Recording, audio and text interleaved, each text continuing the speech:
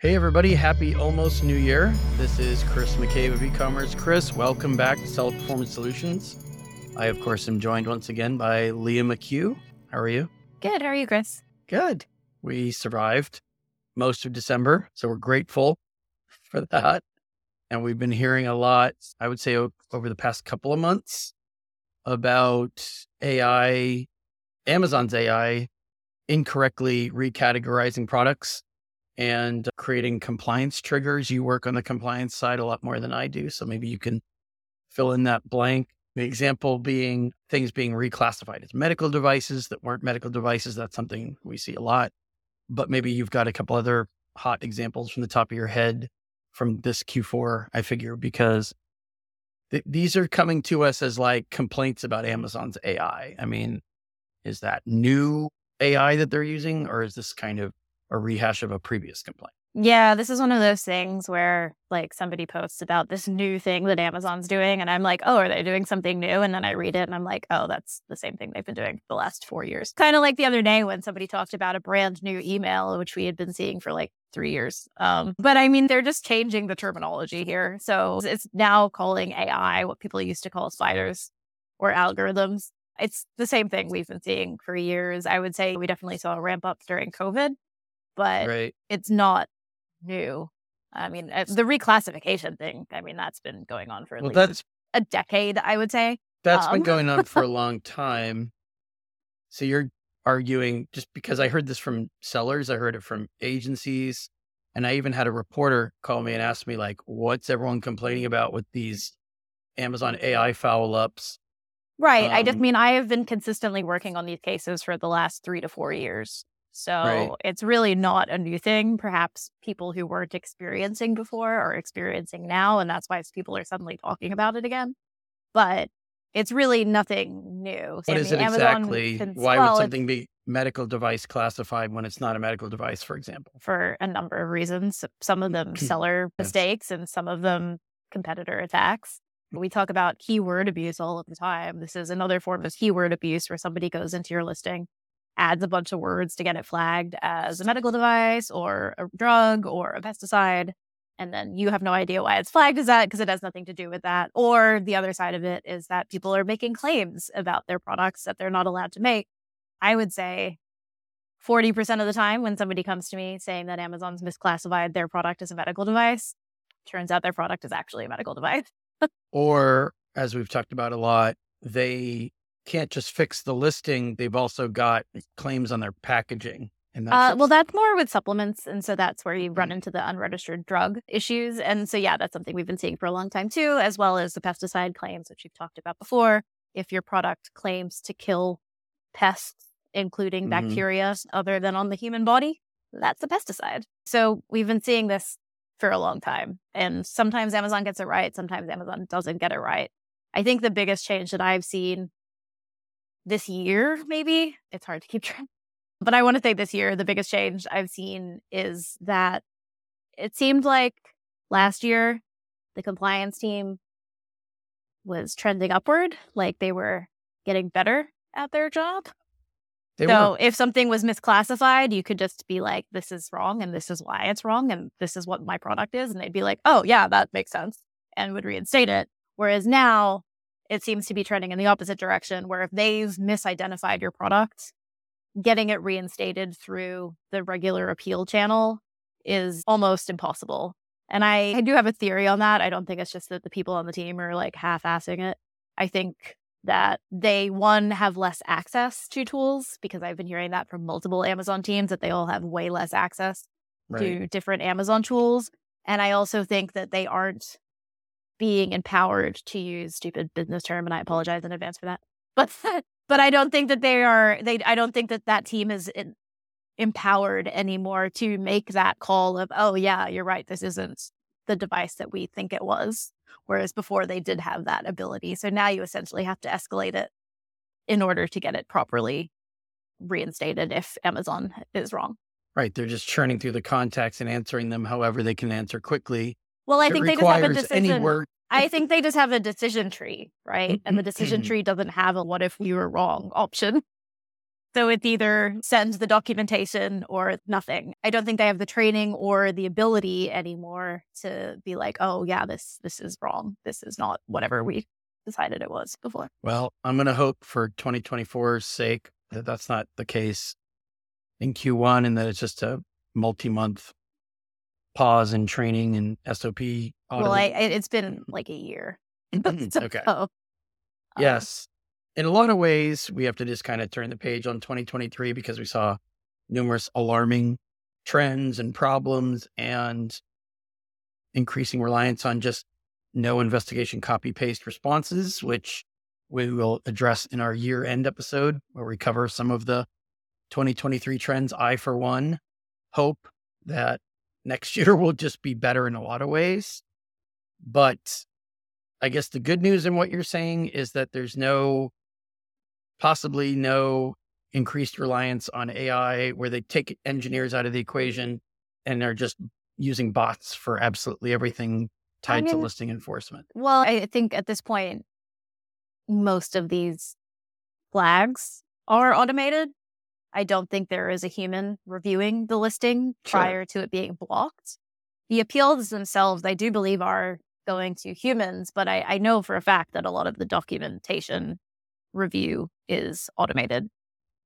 But I think the problem is, like, I'm not against automation, but if your system didn't work when humans were doing it, how do you think that you're going to build an efficient automation for that? Because now it's just the same issues as before, but now there's no way to actually get somebody to be like, oh yeah, no, that makes more sense. You're supposed to replace successful manual actions with successful automation. Right. Like they were never good at this when humans were doing it. Why do they think that they're going to be able to make good machine learning for it? That's an excellent point. I think we're just seeing increasing complaints, just nonsensical actions taken. What I've seen on my side, since I'm not doing compliance work every day like you are, is the Amazonian will answer where there's a clear mistake, a clear error with something like, well, you need to get approval to sell this brand. That's actually something we've been seeing a lot more of, the approval thing. And I don't know why people are talking about that. Or you need a letter of authorization to sell your own brand. You need approval. You need to apply for brand approval to sell your own brand. Well, I've had a few recently where like the ASIN got gated and then they weren't accepting applications. And then later Amazon was like, oh yeah, that was done in error. Sorry. Like they say it's done in error every time, ultimately. But there are some people coming to us with a dozen rejections or case replies or whatever it might be. No, I mean, you just get the same response if you go through the regular cases. It was only an escalation that got them to admit that it was an error. Yeah. And again, we'll kind of pick this apart next week with our end of the year episode. But unfortunately, now I hear and see account health representatives mimicking this just because they see it annotated somewhere on the account. And they'll say, oh, you need approval to sell that brand, but you're on a phone call with that person. So the brand owner could say, why do I need that? I'm the brand owner and I'm in brand registry. What is it? Just dead air on the other end? Again, I think this is a tools issue. Each of these teams have very limited access to these tools. And so the only way to get it resolved is to escalate it to somebody that has full access. Because like I've had, especially with the gating, I've had conversations with Catalog who are like, we can see that you're approved for this, but we can also see that there's a restriction. But there's nothing that we can do with our access to these tools. And then they send it to brand registry and brand registry send you a like, oh yeah, that's gated. You have to apply. And it's like, yeah, we just went through this. Like they just don't have none of these teams. And it's weird because it's cyclical, right? We've gone through this before where they didn't have any access to tools and then they got given more access to tools. And then Amazon had some data leak issues and then they don't have access again or people messed up. And so then they removed the access again. We're back there. And I've been hearing a lot of misinformation from Amazon's teams lately. A lot more than we had maybe 6 months ago. And it seems to have just gone right back to like, nobody really knows what's going on, but you're on the phone with them. So they have to say something. Yeah, but the only way to resolve a lot of these issues is to escalate it. And it's not necessarily because of incompetence. It's because of a lack of access to those, like for those teams to correct the problem. That's what I meant. Hopefully in 2024, it swings back to giving more access, more people. But then they get into the issue of, people being bought out or doing things they're not supposed to be doing. And then they go right back to restricting. And we've said throughout the year that when sellers are baffled, why don't you have access? Why can't you see more of this stuff? Or they're paying $5,000 a month for an account manager who doesn't have access to things that would be useful. It all traces back to when people had access to tools that they didn't necessarily need or use every day. They were susceptible to taking money from outsiders to share information that was privileged and private. So just to kind of go back to the level of competency of the compliance team. And again, I've dealt with the legal parts of this team, and I'm not saying that they are incompetent. They are highly competent, but they've been using the same templated notification for medical devices when they think your medical device is a Class 2 medical device. 5 years. Oh, I mean, probably not 5 years, but years. They've been using this for years, where they say that it's been identified as a Class 2 medical device, which is professional use only. Yep. Class 2 medical devices are not professional use only. So they've been giving this essentially legal letter to sellers for years. That's not even the correct information if they were even flagging your product correctly. So, and then if your product is a Class 2 medical device, you're yeah, here's my 510K. And then they reinstate it because suddenly it's no longer professional use only. Doesn't for make sense. years, they've been using that wrong wording on that notification. This is the level that we are dealing with. Right. There are old templates floating around that should have this is the template. They use this template for all things classified as Class 2 medical devices. But what about the template for you've engaged in illicit, deceptive, or fraudulent behavior and using that in 19 different outcomes? No creation of a second version, third version, fourth version to address all these different things. I'm not even asking for different versions. I'm just asking them to not have misinformation. It's the one template that they use for this. Teasing next week's episode, but we're also starting to get into next week's episode, which I'm trying to avoid doing. I just wanted to bring this up today because whether it's reading through LinkedIn or Facebook or different forums posts, everyone's starting to use and misuse the term AI the way they like to say hijacking in all the wrong contexts. It's becoming like that. And if they just mean they're just using a different term for Amazon's algorithms, Amazon's bots, and now everyone's going to say AI, that's fine. No, I mean, we can change the terminology. Just we probably shouldn't pretend like it's a new thing because it's the same thing. Right. Well, the problem is it's creating confusion. And it sounds like, I haven't addressed it this week yet, but it sounds like now the media is catching on to it, but they think this is new. This is something new that Amazon's doing. They've tweaked their AI because AI is kind of clickbait at this point. If the media interested in these problems that we've been seeing for years, then great. Yeah, let's call it AI. That's an excellent note to end on. There's nothing I could say more succinct than that. So are there any last thoughts on this, or we pretty much covered it, I think?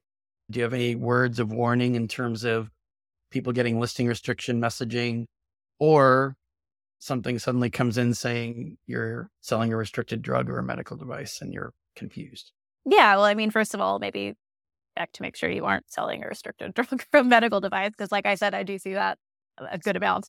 After that, you check your listing content, especially if we're talking about if it's being flagged as a drug or even a medical device. It's generally using an algorithm to look for keywords, and that's what's causing the flag.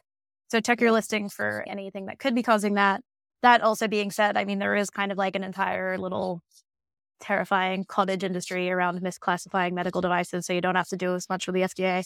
And we have also seen instances where it's not an algorithm, it's the FDA contacted Amazon and told them to get rid of all of these products. So, you need to, 1, look at your product, 2, look at your listing, and then 3, I would say talk to catalog and see if they can see anything, because a lot of times the keywords are in attributes that you can't see, which is always fun.